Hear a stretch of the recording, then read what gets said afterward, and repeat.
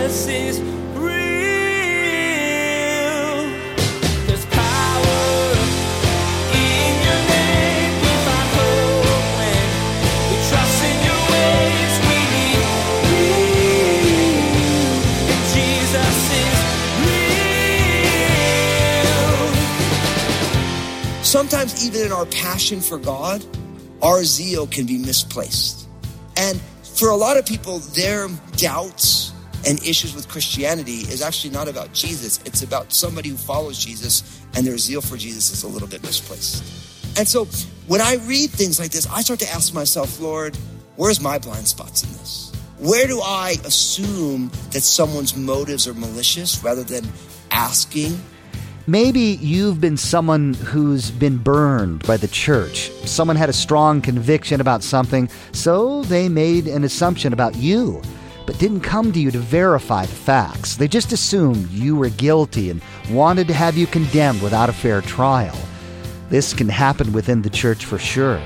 Today, Pastor Daniel explains how this happened within the tribes of Israel and how damaging it can be for all. Now, here's Pastor Daniel in Joshua chapter 22 as he continues his message, Returning East. Jesus is real. Information is at our fingertips, and we have more information than we would ever know what to do with. But for many of us, we have all this information, but we're not doing it, right? How many of you know how to get out of debt? Now, I'm not going to ask to say how many of you are in debt, right? How many of you know how to be super thin? How many of us are super thin? It's like all these things. How many of us know how to have an amazing marriage or to have an amazing relationship? All of us, but how do we do it? See, it's about where you live. So the key for us is not just to know stuff. See, that's the problem in our day. Everyone knows so much, but people don't know how to be gracious and kind. We have all sorts of information. We can access information across the world, but we don't know how to love people self-sacrificially. We don't have joy in the midst of circumstances. See, we have majored in the minors. And listen, I'm not knocking information. I'm not a guy who's buried my head in the sand. I love all the information. But what Jesus keeps doing, keeps coming back to this. Daniel, I want you to live out what you know. I want you to put feet on your faith. I don't want you to be content to say, I know all this stuff and I'm super smart. I read all these books, but I want you to live this stuff out where the rubber meets the road at street level, where life happens. So take careful heed that you do the commandments and the law. That's why we've been studying this stuff. Now, not only that, to love the Lord your God. You notice that in the middle of 5? Now, I love that. It's not enough just to do the right things dutifully. God's not content with us just to dutifully do the right things, but we obey God. Why? Because we love God. When they asked Jesus what the greatest commandment was, quoting Deuteronomy 6:5, Leviticus 19:8, he said, love the Lord your God with all your heart, with all your soul, with all your strength, and with all your mind, and then love your neighbor as yourself. I call it upward, inward, and outward, right? Jesus said, this is the most important thing, right? So God isn't just content with us being dutiful. He wants that desire for obedience to his stated purposes and plans to lead us into a relationship that is real, that is based on love. And we know that, of course, we love him. Why? Because he first loved us. 1 John 4:19. You might want to tattoo that on your heart. Get a heart tattoo with 1 John 4:19. Now, not only that, it says next, to walk in all of his ways. Right? So not only to keep us, now you're going to walk in his ways. God wants us to catch his personality as we move through life. You know, I always love watching when people become friends, how people become conformed to be like other people. Isn't it true? Like you meet somebody and you start spending time with them and you start taking on the things that they say. Like I remember this from me. So I'm all Italian from New Jersey, and my wife, you know, she's an angel. If you know my wife, Lynn, she's amazing. And I remember I used to come home from work, you know, and I would walk in, I'd give her a hug and say, how you doing? She said, Daniel, how's your heart? Right? Now listen, I'm from New Jersey, so like I'd never say something like that, you know? And so I would always answer her because I'm from New Jersey, kind of sarcastically. Because where I grew up, like sarcasm is a love language. Right? So I say, oh, you know, it's a little left center of my chest is beating, you know, about 70 beats a minute. a little faster because you're around. And she would be like, you know what I mean. And what was funny is I didn't know what she meant. But it was funny, we've been married for about a month. And I remember I went to church one day and I saw someone like, hey, how's your heart? I was like, where'd I get that from? You know, it's like my wife coming out of my mouth. And here's the thing. When you are obedient to the commandments of God and you love God, then you want to walk in the way that God walks. You want your presence in the world to have the same fragrance as Jesus had when he was in the world. See, it's not just about the things that you dutifully obey or even the things you love. It becomes an all-encompassing, holistic way of living that we walk in his ways to keep his commandments. And then we hold fast to him. Notice this, we don't hold fast to the religion that is built around. We hold fast to him himself personally. I always think of Mary Magdalene. Remember when Jesus revealed himself to her right after the resurrection? I always love the fact that Mary Magdalene is the apostle to the apostles, right? Jesus revealed himself to her and he's like, go tell my friends. And she was holding on to him, clinging to him. And he's like, hey, listen, woman, like I haven't yet said it yet. Like, let me go, you know? I don't think he was mad at her, but she clung on to him, hold on to him. Listen, for some of you right now, with what's going on in your world, you need to hold on to the Lord right now. I think there's some of you right now that one of the reasons you're having such issues right now is that you haven't been clinging on to him. You're allowing all the distractions and all the things that are going on in your life to distract your gaze and distract your attention and distract your energy from holding tightly to the Lord. Because listen, Jesus will get you where you need to be. So we have to hold tight unto him. And notice this. The last little phrase in verse 5, and to serve him with all your heart and with all your soul. Remember Moses, the servant of the Lord? Now it's like, don't just serve him like with your leftovers. You serve him with the totality of who you are. Now, can I just say this? The principle of the first fruits is the idea that because God is the source and the sustainer and the creator of everything, that God deserves the first of everything, right? And here's what I want to tell you. You need to give God the first fruits of your energy as well. See, for what most people do is they say, I'm going to schedule my whole weekend. If I have anything left over, I'll go serve Jesus. I'll go show up for kids ministry. I'll do second Saturday. I'll go help my neighbor. I'll do this. But you know what the problem is? That's all upside down. See, what you need to prioritize serving the Lord. You need to say, I'm going to design the way that I expend my energy during the week by saying, this is how I'm going to serve Jesus first. In the same way with your finances, most people are like, look, I'm going to pay all my bills and then if I have anything left, I'll give it to the Lord. That's all backwards. You honor God with the first fruits because he's God. And the only reason you have anything is because of him. And then you order everything else after it. And the one thing that's not meant to be arbitrary is God. But for many of us, that's the way we live our lives. God is arbitrary. It's flexible. It's driven by margin. When really it's supposed to be structural and foundational. Driven by principle. God always gets the first fruits. And I love this. Don't just serve them a little bit. Don't be like, well, it's VBS and they bugged me long enough. So I'm going to serve in VBS. It's like, man, I can't wait to serve. I can't wait to be involved in what God is doing in people's lives. And I prioritize that. You know, I was just talking to someone from the Crossroads family just recently, and they were telling me, and I was so blessed by this. They're like, listen, you know, at the beginning of every year, we look at the Crossroads mission trips, and then we plan our vacation. So one of the weeks of my paid vacation, I go on a mission trip. We figure that out first, and then we figure out the next thing, our vacation time. And I'm like, now that is kingdom living right there. Saying, my paid vacation, I'm going to go on a mission trip. I'm going to let my company pay for me to go and serve people in Jesus' name. And unfortunately, very few people live that way today. I'm surprised because it says things like, serve him with all your heart, with all your soul, with all that you are. And then I love this. Joshua in verse 6. So Joshua blessed them and he sent them away and they went to their tents. I love this. Joshua blessed them. He's like, in the name of the Lord, be blessed. Take your leave. And then they left. Now, look at what it says next. In verse 7, it tells us this. It says, now To half the tribe of Manasseh, Moses gave a possession in Bashan, and to the other half of it, Joshua gave possession among their brethren on this side of the Jordan westward. And indeed, when Joshua sent them away to their tents, he blessed them and spoke to them, saying, return with much riches to your tents, with very much livestock, with silver, with gold, with bronze, with iron, and with very special clothing. Divide the spoil of your enemies with your brethren. And so the children of Reuben, the children of Gad, and the half tribe of Manasseh returned and departed from the children of Israel at Shiloh, which is in the land of Canaan, to go to the country of Gilead, to the land of their possession, which they had obtained according to the word of the Lord by the hand of Moses. Now, first we see, again, a reminder that the tribe of Manasseh was split.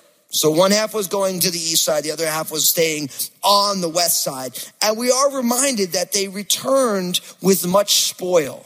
Now you have to realize, it'd be really easy to read that and say, okay, they have all these things that they have. But you have to remember that some 50 years ago, they were slaves in Egypt. And remember when they left Egypt, the Egyptians were just giving them things.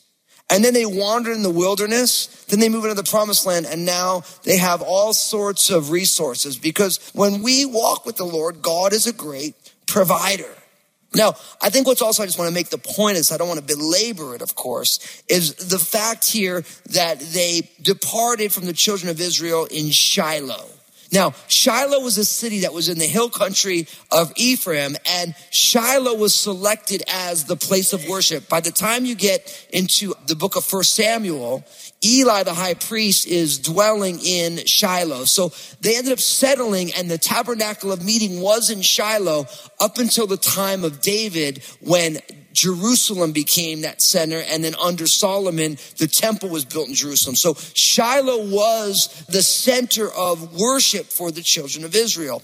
And the people here are departing to their land from that area of Shiloh. It says this now in verse 10. It says, and when they came to the region of the Jordan, which is in the land of Canaan, the children of Reuben and the children of Gad and the half tribe of Manasseh built an altar there by the Jordan, a great and impressive altar. Now the children of Israel heard someone say, behold, the children of Reuben, the children of Gad, and the half tribe of Manasseh have built an altar on the frontier of the land of Canaan in the region of the Jordan on the children of Israel's side. And when the children of Israel heard of it, the whole congregation of the children of Israel gathered together at Shiloh to go to war against them. Wait, what? You guys see what just happened? The 2.5 tribes are finally going back to their land. And as they get to the Jordan River, now you have to realize the Jordan River was a very important line of demarcation for the children of Israel. And they got to the Jordan, and then these 2.5 tribes, they built an altar there. And we don't know why they built the altar, but they built an altar. We're going to find out why in a second. They built this altar, and right away the other 9.5 tribes heard about it, and they said, oh no, and they want to go to war. Now you have to realize, these are folks who have been battle weary. They've been at war for 7 years, securing the promised land, and now the 2.5 tribes go away. They've been blessed, they fulfilled their commitment, and then they build an altar, and all of a sudden it's like, uh-oh, we got a problem. Now isn't that how life works? Right? It's like you spend your entire life trying to finish up school, and then you can't get a job. Right? Or you get a job, but you've been doing all this training, and then you get a job, and then you get there, you're like, I hate my job. Right? It's like you get there, and all of a sudden you think it's done, and we're finished, and all of a sudden now they thought that they were done with going to war. Now they have to go to war against 2.5 tribes because they are building an altar to worship on that isn't the one that God prescribed. So right there, almost right away, you hit a crisis point. What is going on? So look at what happens. In verse 13, it says, then the children of Israel sent Phinehas, verse 13, the son of Eleazar, the priest, to the children of Reuben and the children of Gad and the half tribe of Manasseh into the land of Gilead, and with him 10 rulers, 1 ruler each from the chief house of each tribe of Israel, and each one was the head of the house of his father among the divisions of Israel. Then they came to the children of Reuben, to the children of Gad, to the half tribe of Manasseh, to the land of Gilead, and they spoke to them saying, thus says the whole congregation of the Lord, what treachery is this that you have committed against the God of Israel to turn away this day from following the Lord, and that you have built for yourselves an altar that you might rebel this day against the Lord? Is the iniquity, verse 17, of Peor not enough for us, from which we are not cleansed till this day, although there was a plague in the congregation of the Lord, but that you must turn away this day from following the Lord? And it shall be, if you rebel today against the Lord, that tomorrow he will be angry with the whole congregation of Israel. Nevertheless, if the land of your possession is unclean, then cross over to the land of the possession of the Lord, where the Lord's tabernacle stands, and take possession among us. Do not rebel against the Lord, nor rebel against us by building yourselves an altar besides the altar of the Lord our God. Did not Achan, the son of Zerah, commit a trespass in the accursed thing, and wrath fell on all the congregation of Israel? And that man did not perish alone in his iniquity. So now we find exactly what the 9.5 tribes are thinking. Now, they put together a delegation. Remember, there's 9.5 tribes there. So 10 rulers from each of the 10 tribes. There's 9.5, so there's really, half the tribe of Manasseh is there. And also, we find here that Phinehas, the son of Eleazar, who's the high priest, they go there and they want to confront them about what is going on. And right away, they charge them with treachery. They committed evil against the Lord, it says in verse 16. They're turning away from following the Lord because they built themselves an altar that they might rebel against the Lord. Now, here's the thing right away. I want you to notice something. The 9.5 tribes, although maybe justified, they automatically took the 2.5 tribes at their worst possible motives. Now, here's the thing. This is something we have to be careful of. Because if you always ascribe to everyone their worst possible motives, you'll have a reason to be angry with everybody. And we have to be careful with this because oftentimes we misrepresent people's hearts, not because it's really their heart. They don't ask, they assume. And because they assume that these tribes are desiring to rebel against God and worship other gods and not trust God, they want to go to war with them. And I'm here to tell you, a lot of times the reason there is conflict in relationships is because we assume and ascribe the worst possible motives without asking. And here's the thing I want to always tell you. You want good biblical ways to deal with people? Always ask, never assume. Ask them what their intentions are. See, because we have a tendency in our followers to always think that everyone is the worst possible version of themselves. How many times has anyone ever assumed that your motives are awful and really you're just trying to do something nice? Almost all of us, right? Like your intentions are right. You're trying to help them and they take it all the wrong way. Now, I'm going to tell you, listen, what I also realize is that when things happen publicly, as somebody who, I do ministry publicly, some of the things that people say that my motives are, I'm like, really? I mean, you think I woke up and thought like that this morning? Like that's the plan? But what happens is if people want to not give you the benefit of the doubt, if they want to assume that you're the worst possible version of yourself, then in their mind you will be, even if you're not. See, the 9.5 tribes were very concerned for legitimate reasons, but they jumped to conclusions. And because they jumped to a conclusion, a war and a skirmish almost broke out. But we're going to find that this isn't actually what they were thinking. But in going there, at least they didn't just go right to war. I mean, praise God for Phinehas, the high priest, for facilitating this delegation to go. And really what they do is they remind them of the holiness of God. They also go through a number of the areas of apostasy in the life of the children of Israel. Things that had gone on that had gone wrong. Right? Like the iniquity of Peor. You can read about that in Numbers chapter 25. With the whole thing with Balaam and Balak and all that went on. They bring up the sin of Achan, the son of Zerah. That's in Joshua chapter 7. When they took the accursed things. They keep going and they keep reminding them and saying, listen, You're turning away. You're building this altar and you're saying, look, if you think the land on the east side of the Jordan is unclean, then come back over and be in the promised land. But what you're doing is an abomination to God. Now, to not just describe completely negative motives to the 9.5 tribes, what is beautiful here is that they do have a passion for God's holiness. But what we also see here is that sometimes your heart can be in the right place and the way you're going about it is all wrong too. So you see, I love the Bible because the Bible, it's really about God, but we see people in the light of God. And so like for the 9.5 tribes, they're passionate for God and for God's holiness, but their response is actually outside of the long-suffering nature of God. They just assume that they're apostatizing, that they're leaving the faith, when really what you're going to find is that they're actually not doing that at all. So sometimes even in our passion for God, our zeal can be misplaced. And for a lot of people, their doubts and issues with Christianity is actually not about Jesus. It's about somebody who follows Jesus and their zeal for Jesus is a little bit misplaced.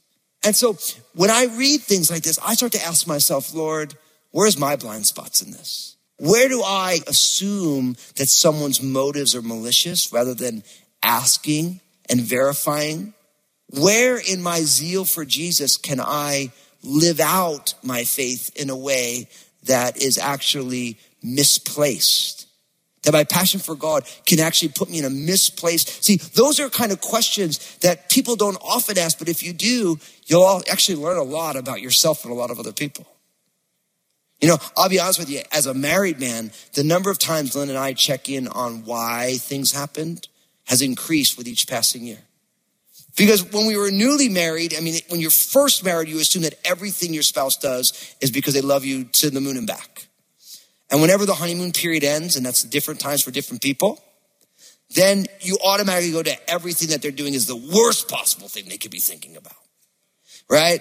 And really there's a course correction back to where what I started to realize is that I don't know Lynn's motives unless I ask. And I want to give her the benefit of the doubt. But in the things, when there's a gap between experience and expectation, all of us fill that gap with something. Do you know what that's like? When there's something that you're expecting to happen, but your experience is different, it creates a gap. Now here's the thing. Each one of us fill that gap with either trust or suspicion. And if you fill that gap with suspicion and accusation is actually what Satan peddles in, and it destroys relationships. If you fill that gap with trust is what God peddles in, and you build up a relationship. You see right here, what the 9.5 tribes expected and what we're going to find what the 2.5 tribes expected and what they experienced, there was a gap. The 9.5 tribes filled it with suspicion, and they almost end up in war. So you got to ask yourself, what are you filling the gap with? When something you expect and what you experience, when there's a difference, what do you fill that gap with? And you choose that. Nobody chooses that for you. You choose that. But whatever you put in that gap, you will reap a harvest of whatever that is. Jesus is real. How sad that some assumptions made in this chapter almost led to a war within the tribes of Israel. Sometimes people don't get the details right, and they take action toward correcting something that maybe wasn't fully seen accurately. This was the case within the tribes, and it can easily happen in your life with others too. Today's teaching is a lesson in getting the full picture rather than assuming a person's motives. Hey everybody, Pastor Daniel here. I just want to say thank you for tuning in. I'm so stoked you're a listener of Jesus is Real Radio, and I know Jesus has amazing plans for you. I'd love to hear the story of how God's working in your life. Give us a call here at Jesus is Real Radio at 360-256-4655 or email me at real@danielfusco.com. We're so glad we can be a part of your life through the ministry of Jesus is Real Radio. Would you like to be a part of what we're doing? We would like to ask that you prayerfully consider becoming a financial partner of this program. Your contribution, no matter the size, will be used to reach people with the gospel message. Find out more at JesusIsRealRadio.com. Just click on Give. Thank you for partnering with us. Thanks for joining us as Pastor Daniel has been covering the book of Joshua in this series. Joshua was a strong leader, having been an apprentice of Moses, and then leading the nation of Israel in conquering the land God had given them. Coming up, Pastor Daniel will share what Joshua had to say to the people as his life was coming to an end. Joshua does a good job of reminding the people what God had done. Well, that's all the time we have for today's broadcast. On behalf of Pastor Daniel and the entire production team, we invite you to join us again for the next edition of Jesus is Real Radio.